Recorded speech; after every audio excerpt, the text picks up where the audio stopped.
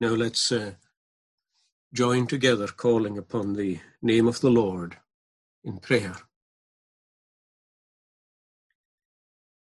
Eternal God, we draw near with gratitude, thankful that there is one upon whom we can rely, one on whom we can call, who is always faithful and true.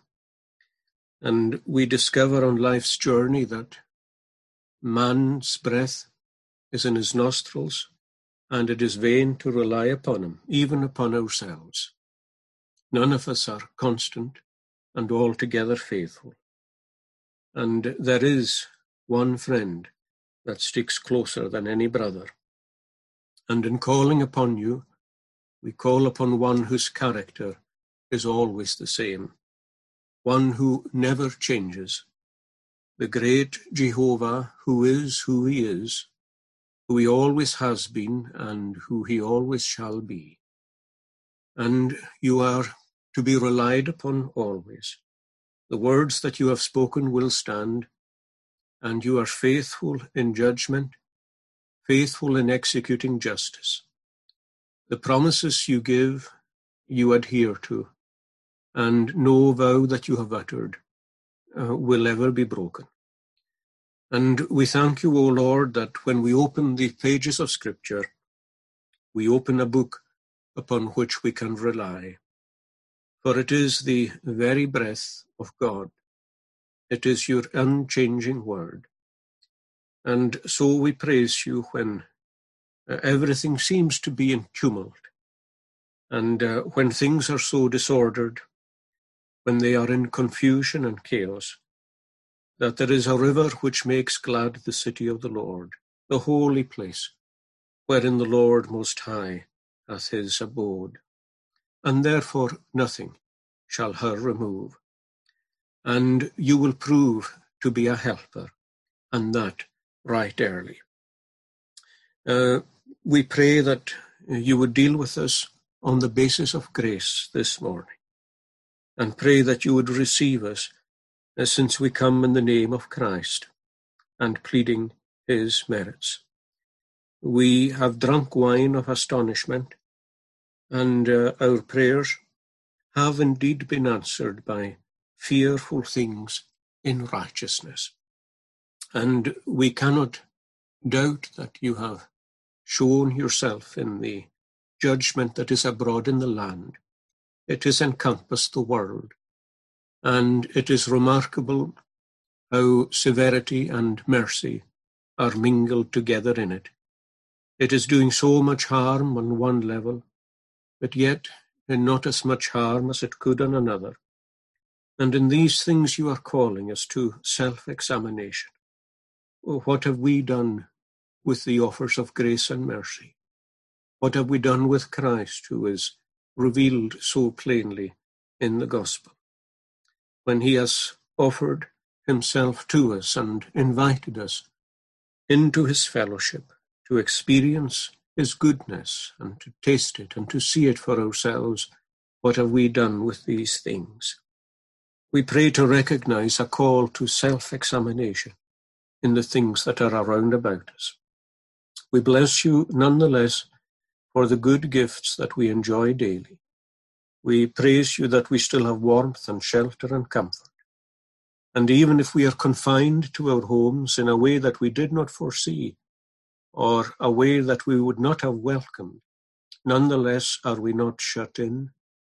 Are we not shut in by the Lord? And are we not shut in with the Lord? In the secret place, may we recognize that you are already there, ready to receive us and ready to welcome us. May we recognize ourselves as being truly called into your fellowship by this providence, called to that silent ministry of intercession which is best done in the secret place. We ask, O Lord, that you would be with us all as families in our congregation, be with parents and children. May the time that they spend together be a time of good spiritual quality, so that the bonds between fathers and sons and mothers and daughters, husbands and wives, brothers and sisters, may be more deep and more lasting and more real. We have neglected each other for far too long, and we pray that, as in the days of John the Baptist, you would turn the hearts of the fathers back to their children and the hearts of the children back to their fathers.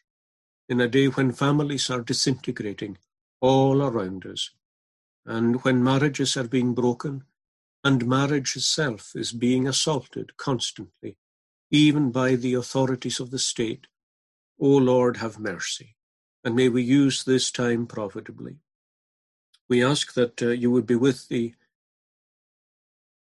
Prime Minister of the land, and when he is still in recovery, and when he is out of immediate danger, may his own time of seclusion be a time of much thought and much reflection.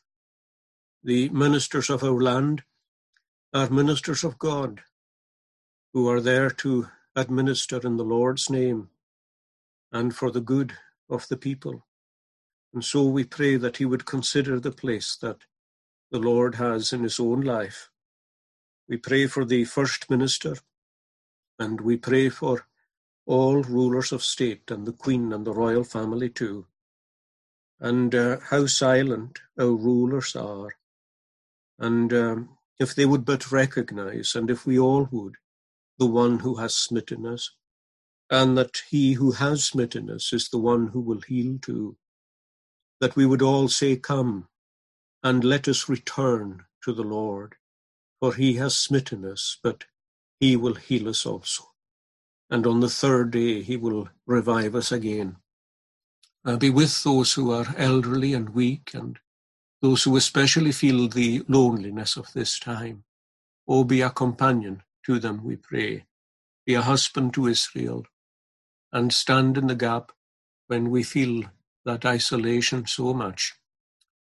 We pray that you would open the scriptures to us now, make us receptive to them, that the seed might fall on ground that is well prepared. We are so familiar now with our own hearts and the hearts of others that we realize but nothing but the power of God will awaken us to do any good, to think any good thought, or to speak any good word, or to do any good act. So, Lord, prepare us now for the hearing of the word, and indeed for the singing of it too, that we might sing with the understanding and sing with the Spirit, and that we would hear with the attitude of Samuel, who said, "Speak, Lord, for your servant hears." In Christ's name, amen. Second reading, and for our text, to the prophecy of Zechariah. And this one comes immediately after Haggai. It is the second last book in the Old Testament. So just before Matthew in the New Testament, you have Malachi, and before that you have Zechariah. And in chapter 1, Zechariah, by the way, is raised up along with Haggai, and this prophecy is given very shortly after Haggai gives his. We read that one earlier. So Zechariah chapter 1 and a few verses from the beginning.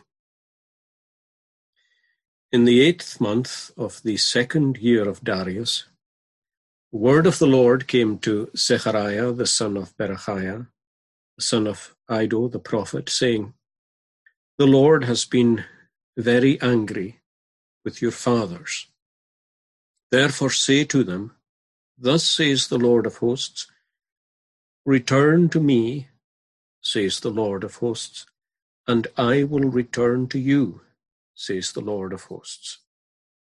Do not be like your fathers, to whom the former prophets preached, saying, Thus says the Lord of hosts, Turn now from your evil ways and your evil deeds. But they did not hear nor heed me, says the Lord. Your fathers, where are they? And the prophets, do they live forever? Yet surely my words and my statutes, which I commanded my servants the prophets, did they not overtake your fathers? So they returned and said, Just as the Lord of hosts determined to do to us, according to our ways and according to our deeds, so he has dealt with us. Again, may the Lord bless that reading from his own word. These are the introductory words to Zechariah's prophecy. And I want us to take as our text verse 3. Zechariah 1 verse 3, where the Lord says to the people, "Return to me, and I will return to you." Return to me, and I will return to you.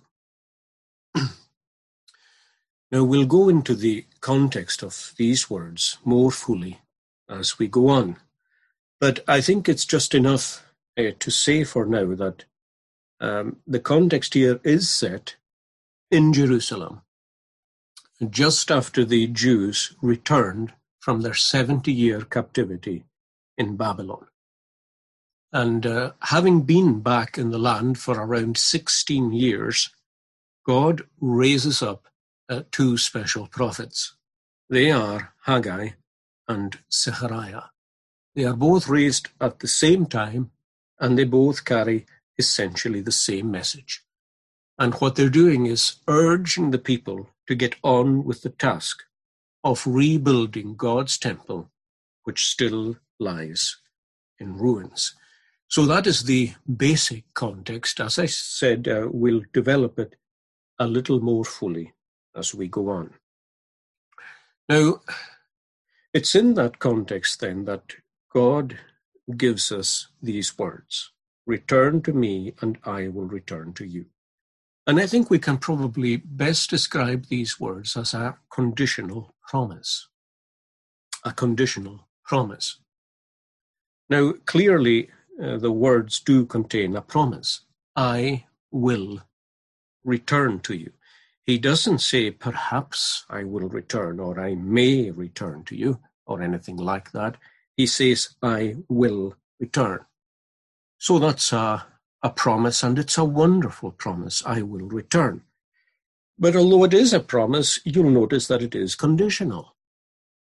And the condition that must be fulfilled is that we, first of all, return to him. In other words, if you return to me, I will return to you. It's obvious, by the way, that both parties have moved from where they were. The people are not where they were because they are called to return, but neither is God where he was, because he says that he will return too. So neither the people nor God are where they were. The important thing is to recognize in what way both parties have moved. Why both parties have moved. Why are the people not where they were? Why is God not where he was? And of course, it's important to understand the relationship between these two movements. Who is it that moves first? Who moves second?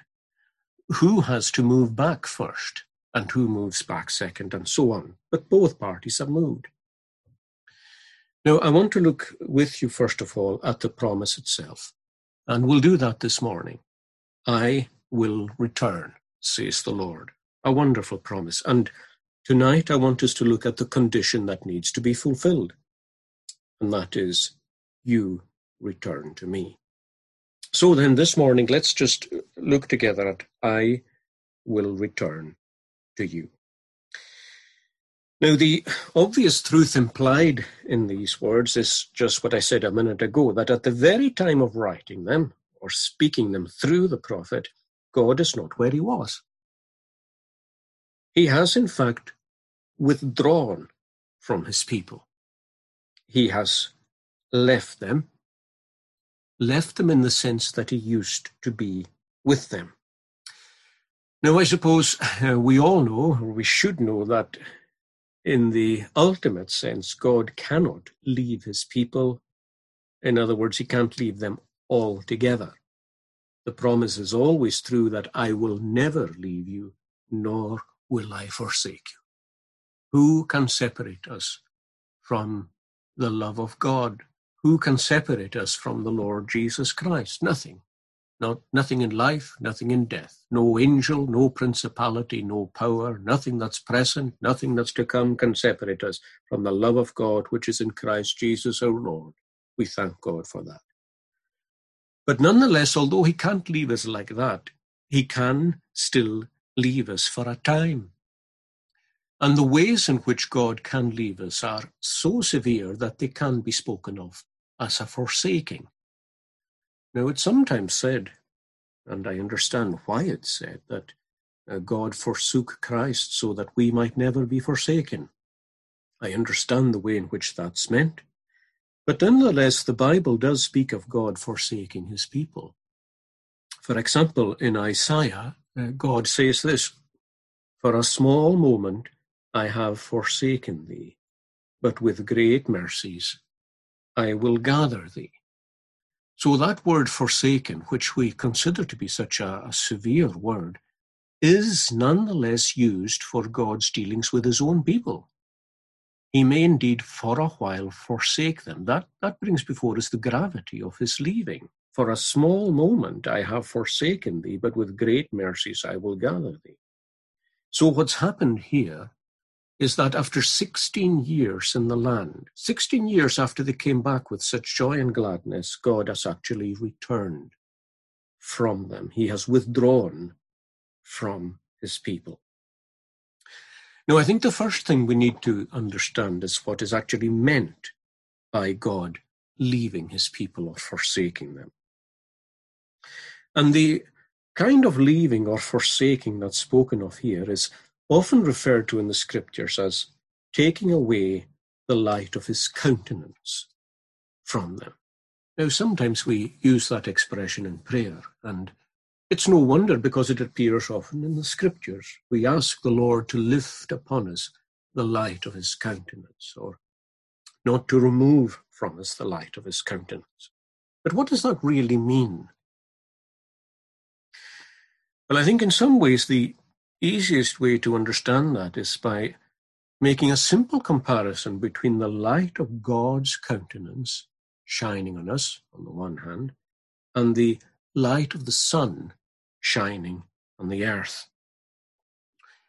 When the sun shines on the earth, it gives two qualities essentially. It gives light and it gives warmth.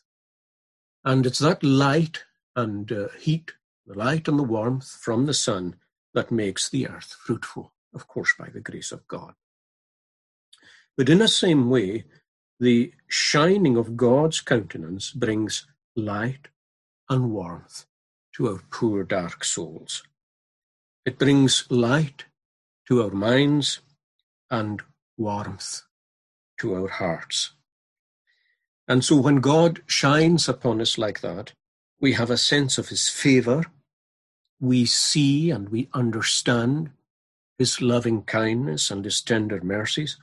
And along with that, with these things in our minds, we have a deep spiritual joy and a sense of peace in our hearts.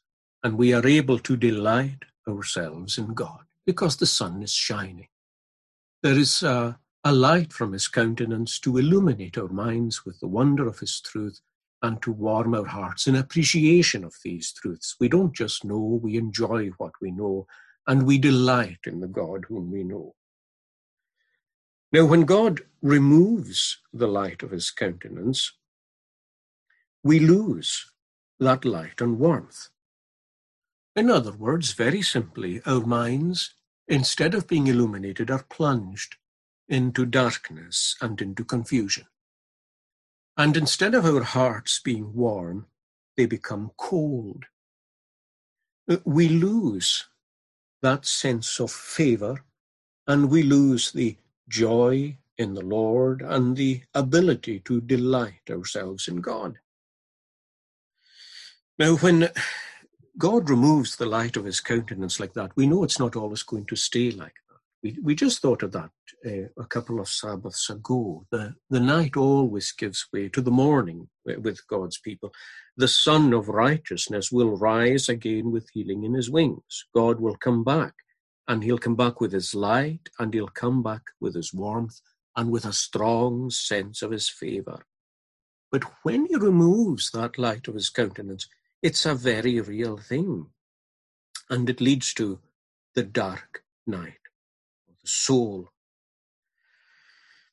Now, if we don't give heed to the removal of his countenance, if we're not concerned by it, if we're not anxious about the fact that we are in confusion, and if we're not anxious about the fact that our hearts have grown cold, then God will usually move up that judgment, and he will accompany it with other judgments. And Haggai tells us what these judgments were, and we read them. God placed a kind of curse on their wealth, on their accumulations, and on their spirit of covetousness. He calls them to consider your ways. He says, you've sown much, you bring in little. You eat, you never have enough. You drink, you're never full enough. You clothe yourselves, but no one's warm. And you earn your wages, and he says, you put them into a bag with holes. They just disappear. You can't even tell where they go. They just take wings and they disappear. Consider your ways. He says, you looked for much. You thought you had much. But he says it came to little. When you took it home, God says, I blew it away. I just blew it away. And you don't know where it went, but I just blew it away. God essentially dried up their supplies. Now, God could have dealt more severely with them than that. But it's important to remember that just like any father with a care for his sons, God's chastisement is always graded. It's graded in tenderness. It's graded in mercy. No one immediately begins with a rod. He removes the light of his countenance, and then he inflicts a judgment. If they don't respond to removing the light of the countenance, he inflicts a judgment. Could have been worse. As I said last week, I think it was, or the week before, when God speaks through Hosea, he describes dealing in chastisement with Israel and Judah as though he were a moth or a lion. Now, there's a very great difference between a moth and a lion.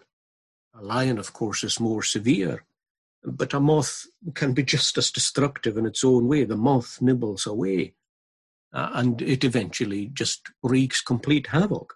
Now, here, thankfully, he is not coming to these returning exiles like a lion. He's just coming like a moth. He's just nibbling away at what they've got. I don't know if it's ever puzzled yourself that God is somehow, in spite of the fact that he's given you much, he somehow seems to take it away from you. You're not valuing it. He's judging your acquisitions. He's judging your property. He's judging what you have. Now, for a long time, the Lord has withdrawn the light of his countenance from our own land and from our churches too. And I think many of the Lord's people have been aware that there's a lack of true light, even in the proclamation of the word. And there's a lack of felt warmth. People who have known the nearness of the Lord and people who have known the light of his countenance and enjoyed the light of his countenance will say so often, something is missing. Something is missing. But no, it's more than something missing. He has unleashed a judgment. And it's a kind of judgment, like I mentioned in the prayer, that balances mercy and severity in an extraordinary way. At one level, there is so much mercy. The death rate, and I speak, I hope, with compassion and sensitivity, isn't all that high. It could be so much higher. But the moth has consumed, and it's consumed much more than we realize. The greatest devastations in many respects on our land are ones that we haven't even realized yet, with shut businesses and people out of work and all kinds of distress and difficulty. The moth has been eating away what we've been heaping up for ourselves with no word of God. Well then, the text here tells us that God has withdrawn the light of his countenance, taken away a sense of joy and peace, and he's now sent a judgment. The moth is consuming their wealth. Now, when did this happen? Well, it's easy to put our finger on it. 16 years before this, they had returned from Babylon, and they returned as a chastened people. And you know, when we're chastened and we recover, we think we'll never sin again. And they came back from Babylon with such great rejoicing because God was working for them. They were singing coming back from Babylon. The Lord has done great things for us. And when they were singing, the unbelieving world was looking on and they were recognizing it. The Lord has done great things for them. And that's what happens too when we are basking in the light of God's countenance, when we have a strong sense of his favor and we're stirred by the work of his grace and kindness. The world notices the church then. The world notices the church. And immediately when they came back to the land, although it was difficult to set about the task, they set about rebuilding it. And you'll notice that the first thing they did was to rebuild the temple. Now, I'm assuming here that they built houses, modest houses for themselves. Of course they would. Of course they had to. But the first serious work that they engaged in was rebuilding the temple. Now, rebuilding the temple in the Old Testament is just rebuilding the church of God in the land. That's what it is. That's the task that was confronting these exiles, to rebuild the church of God in the land, rebuild her in her government, in her worship, which is her greatest quality, and in her discipline too. And you'll notice that that was the first step to restoring the land. The first step to getting not just the city of Jerusalem, but the land of Judah, the first step to getting it all back was to rebuild the temple of God. The land, the city or the land cannot really be rebuilt without the church being rebuilt. That's why Zerubbabel's work as the architect of God's temple here is more important than Nehemiah's work as the one who was rebuilding the wall of the city. Zerubbabel must always come before Nehemiah. The rebuilding of the church must always come before the rebuilding of the city. And that's why our greatest concern as the people of God in this covenanted nation, and I keep referring to the fact that it is a covenanted nation, our greatest concern must be for the rebuilding of the church of God. We can mourn and lament about the tragedy in the world around us and about the state of the nation, the abhorrent laws that are being passed and so on. And nothing that I say is meant to slacken our hand in putting our hand to any of that. But believe me, it is all a waste of time unless our primary concern is with the worship of God and the beauty and the order of his own house. A rebuilt temple must precede the rebuilding of Jerusalem. Zerubbabel must come before Nehemiah. Now, the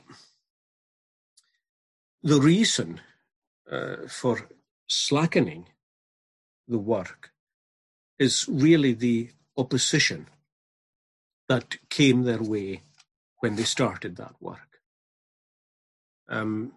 God left them, and he left them when they stopped the work. But why did he stop? Why did they stop the work? They were doing so well. They had begun so enthusiastically. But the work slowed and then it stopped. Why? Why did it happen? Well, I think we need to distinguish here between the apparent reason and the real reason. If you were going to look at this from the outside, you would say that the reason why the people stopped building was because of the opposition that came their way. And there's no doubt that it did. It especially came from the Samaritans in the north. Now, these were their kind of half-brothers. They were people who still had a kind of religion of Jehovah. They were the liberals of the day. And the liberals said, oh, we're very happy to join with you in building this temple. Let's all build it together to the glory of Jehovah.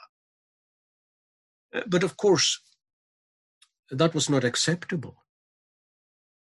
And so what happened was that the Samaritans or the liberals turned their guns against the people of God. And they turned their guns using the government to get at the people of God. The very government that had allowed God's people to come back and to start working was now a government that was telling them to stop. And this constant sniping and the constant opposition meant that they just weakened. They began to see the difficulty of the task. They realized that to actually rebuild this temple to anything like its former glory was absolutely formidable, and to try and rebuild a city and to rebuild a nation which just lay in ruins was just suddenly a task that seemed so big. But it didn't seem so big when they started it. In other words, the real reason for slackening is not so much the opposition that came against them, but something to do with themselves. It's how they responded to that opposition. If they had stayed vigilant, if they had armed themselves with God's armor, as we saw last week, if they had kept that shield of faith high, and if they had kept wielding the sword of the Spirit, and if they had kept a breastplate of righteousness on and so on, as they had done in Babylon, they would have resisted the fiery darts of the wicked one. The assaults of the Samaritans wouldn't mean anything. The devices, the intrigues, and the stratagems of Satan would get nowhere. But they didn't stay vigilant. They can't have. It's never the opposition of the world that gets you down, friend. It's not. It's not the assaults of the evil one that make everything look so black. It's our own poor response to these things. The world's what it is. The world's always going to oppose. The world's going to laugh. The world's going to assault. The world's going to attack. The world's going to persecute. None of that's new. The only thing that can make the difference is how you respond to it, and whether or not you have the armor on, and whether or not you are fighting for God. So for some reason they weakened, and their hands slackened, and they ceased to work on the temple, slowly but surely, until finally the work more or less stopped altogether. Now, the interesting thing here is, you see, that you can't have a vacuum in the heart. It's one thing to say that these people stopped working on the temple, but that doesn't give you the full picture. That wasn't their whole sin.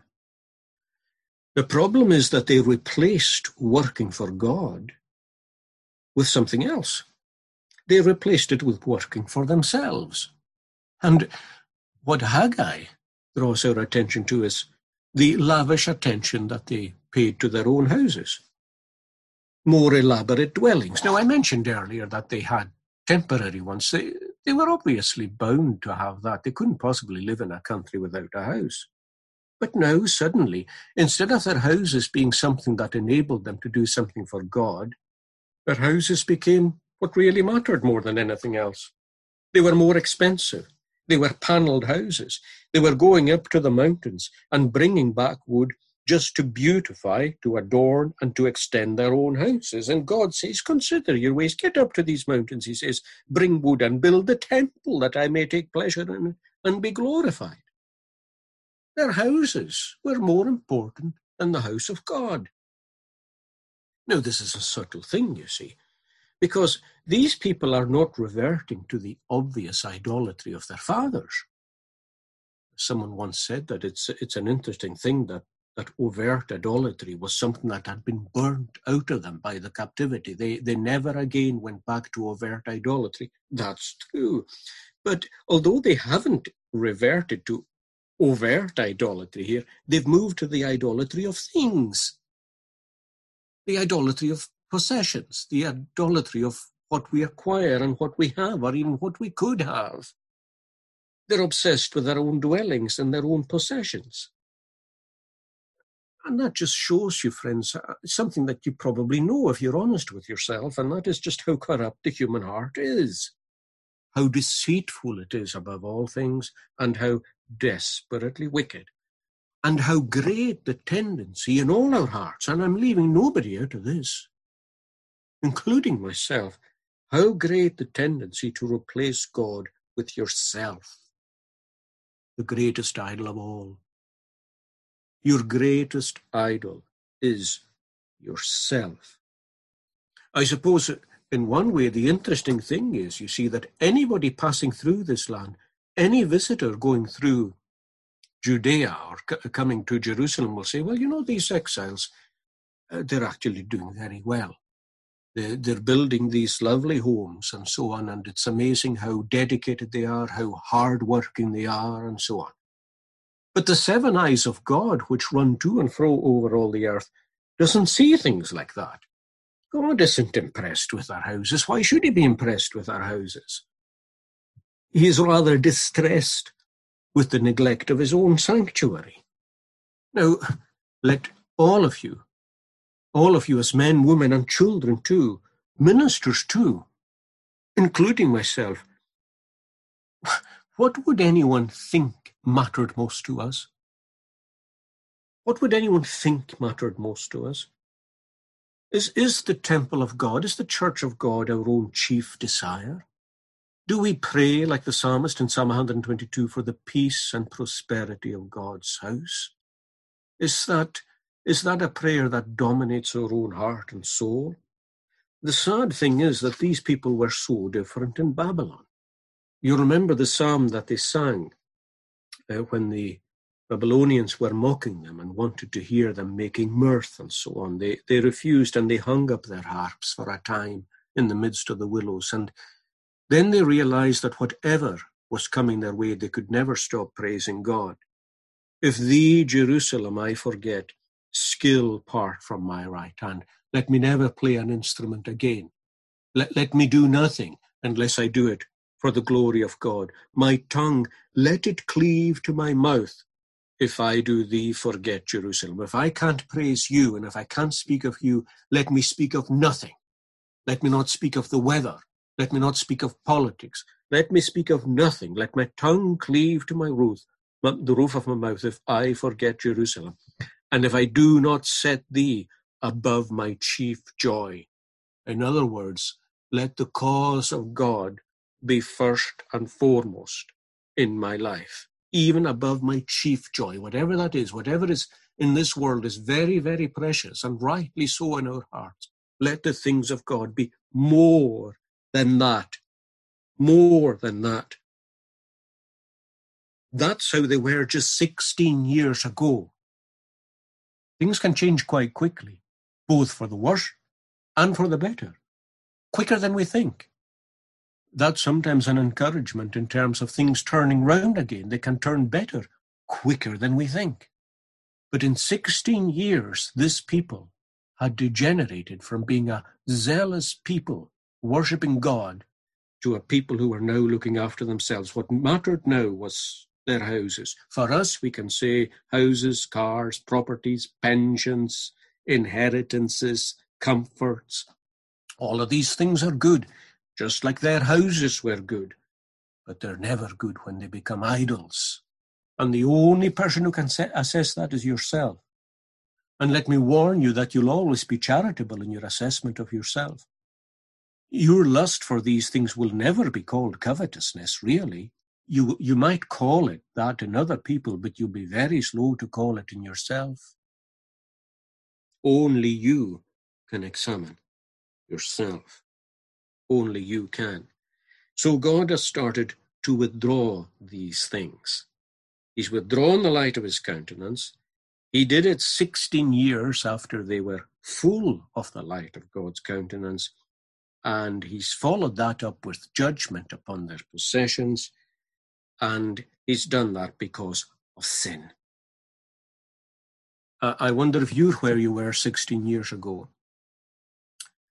A good number of you listening here can go back over 16 years Christian experience. Are you where you were? Is your enjoyment of God what it was?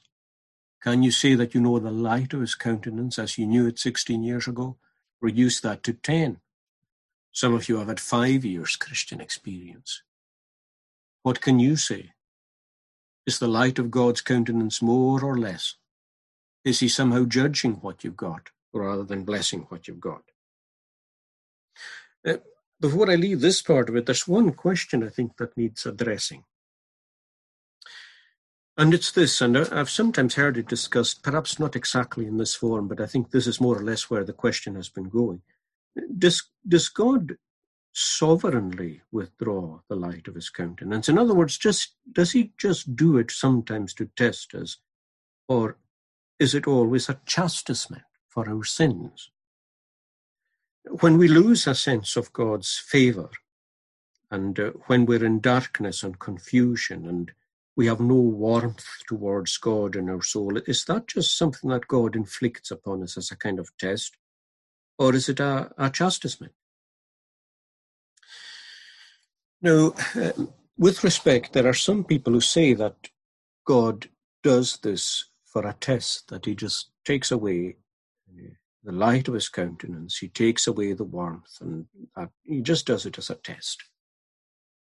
But I want to say quite honestly that I don't see this in Scripture. And neither do I think that that is consistent with God's ways. But supremely, I don't see it in Scripture. I think we see things that are like it in Scripture, things that you can confuse with it in Scripture. And I suppose what I mean by that is this. Take, for example, Job's affliction. I suppose he might be seen as a case in point. You could say, well, look, didn't Job lose the light of God's countenance? And he had done nothing. Was he not an upright and a just man, and he suddenly lost the light of God's countenance? But you see, that's to confound things that differ. It's to confuse things that differ.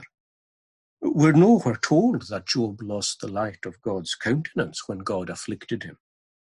God certainly afflicted him. He allowed an affliction. He allowed Satan to get at him.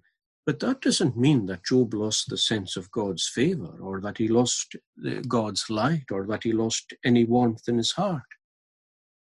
He didn't lose these things until he started to complain against God about his situation.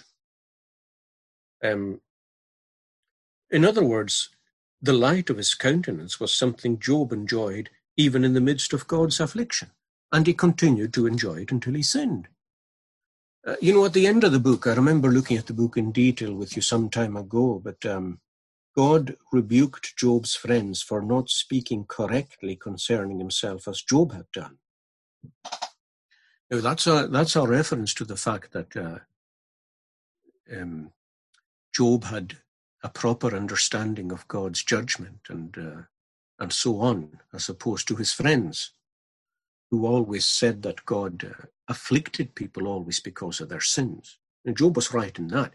That doesn't mean that Job was right in everything he said. There are times when Job is questioning the judgment of God towards himself. There are times when he's complaining about his situation and so on, in using language that is not right. And that's when he lost God's countenance. He couldn't find the Lord anywhere. But you'll notice when the affliction came, he wasn't like that. He justified God. He justified God's dealings. He said he came into this world naked and he would leave it naked. And the Lord did what was right. And we're told in all these things, Job sinned not with his mouth. Sinned not with his mouth. Job rose, tore his robe, shaved his head, fell to the ground, and he worshipped, and he said, naked I came from my mother's womb, naked I shall return there. The Lord gave, and the Lord has taken away. Blessed be the name of the Lord. In all this, Job did not sin or charge God with wrong. It's one thing for adversity to come. It's another thing for adversity to stay. And can I say it's another thing altogether, too, for adversity to stay for a long, long time. And that's when the sin can come in. That's when the unbelief can come in. And that's when the accusations and the complaints can come in. And it's once these things come in that we lose the light of God's countenance. Don't accept losing the light of God's countenance as somehow inevitably being connected with affliction and with trial. Two different things. Two different things. Losing the light of God's countenance comes with sin. You could take, though, somebody like Hezekiah and say, well, when the ambassadors came from Babylon to visit Hezekiah, You'll remember that Hezekiah foolishly made a display of the treasures that were in his own house and in the house of God. It was a kind of boasting. You know what it's like when somebody perhaps very superior to yourself comes along and you want to show that you might be on the same level or something like that. Well, you want to do that. We want to do that if we're foolish enough. That's our foolishness. That's our pride. And so he showed the ambassadors around all the wealth. And it was after that that Isaiah came to him and said, why did you show the Babylonians that? Within a few years, they'll come for all that. And we're told that in the matter of the Babylonian ambassadors, now listen to this, we're told that God withdrew from Hezekiah to test him, that he might know what was in his own heart. And you say, well, is that not a matter of God removing the light of his countenance? And I would say, no, it's not a case of God removing the light of his countenance. God certainly removed a kind of guard from Hezekiah. And he removed a kind of guard from Hezekiah because, well, Hezekiah needed to know what was in his own heart. Why? Why did he need to know the reason? Did he not know that his own heart was deceitful above all things and desperately wicked? Yes, of course he knew that. But what he wasn't aware of was how his heart was leaning towards pride and him not being aware of it. You see, it's one thing to know the state of the heart. It's another to be aware of what it's actually doing at any given time. And so God just let him go for a while, just so that he would see clearly his own pride. But it's as a result of a pride that God removed the light of his countenance. In other words, had he not sinned with the Babylonians, he wouldn't have removed the light of his countenance. Again, removing the light of his countenance only comes with sin.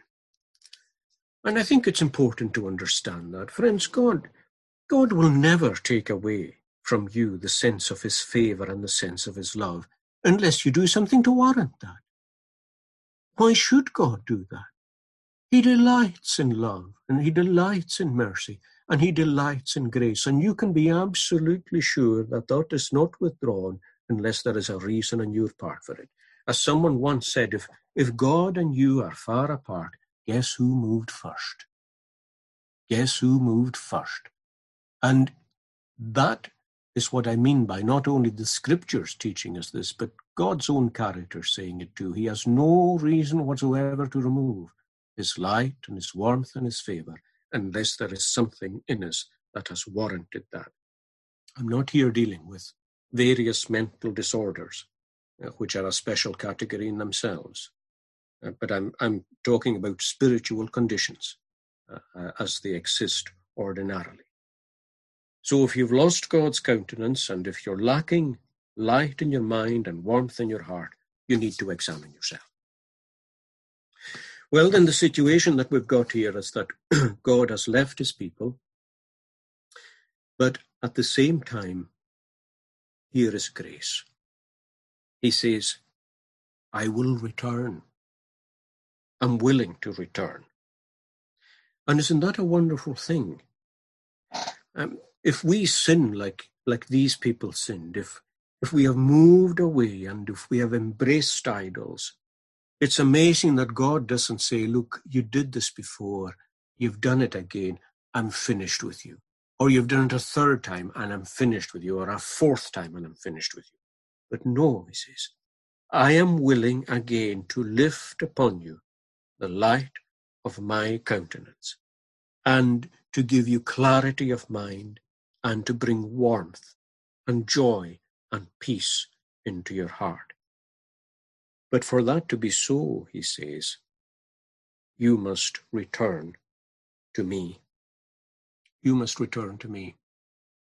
I don't know if these people realized that they had left God. You see, we always justify our decisions because we all have consciences. And because we have consciences, even if we go in a wrong direction, we want to justify them. It's interesting that this people, you see, when they stopped working for God properly, they said, the time has not come for the Lord's house to be built. This people says the time has not come that the Lord's house should be built.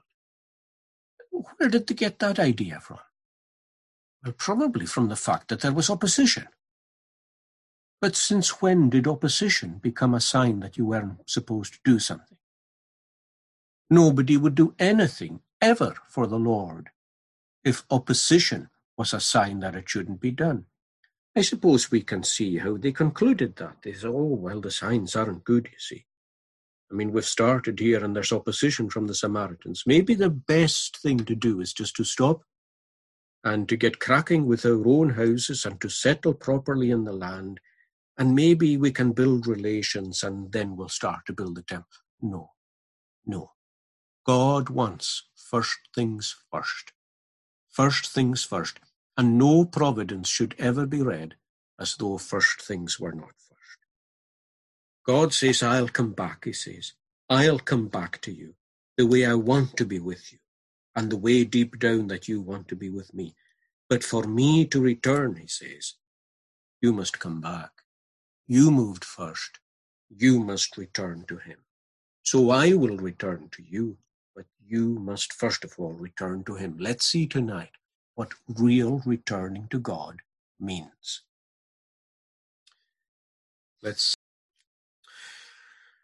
Now may the grace of the Lord Jesus Christ and the love of God and the fellowship of the Holy Spirit be with you all.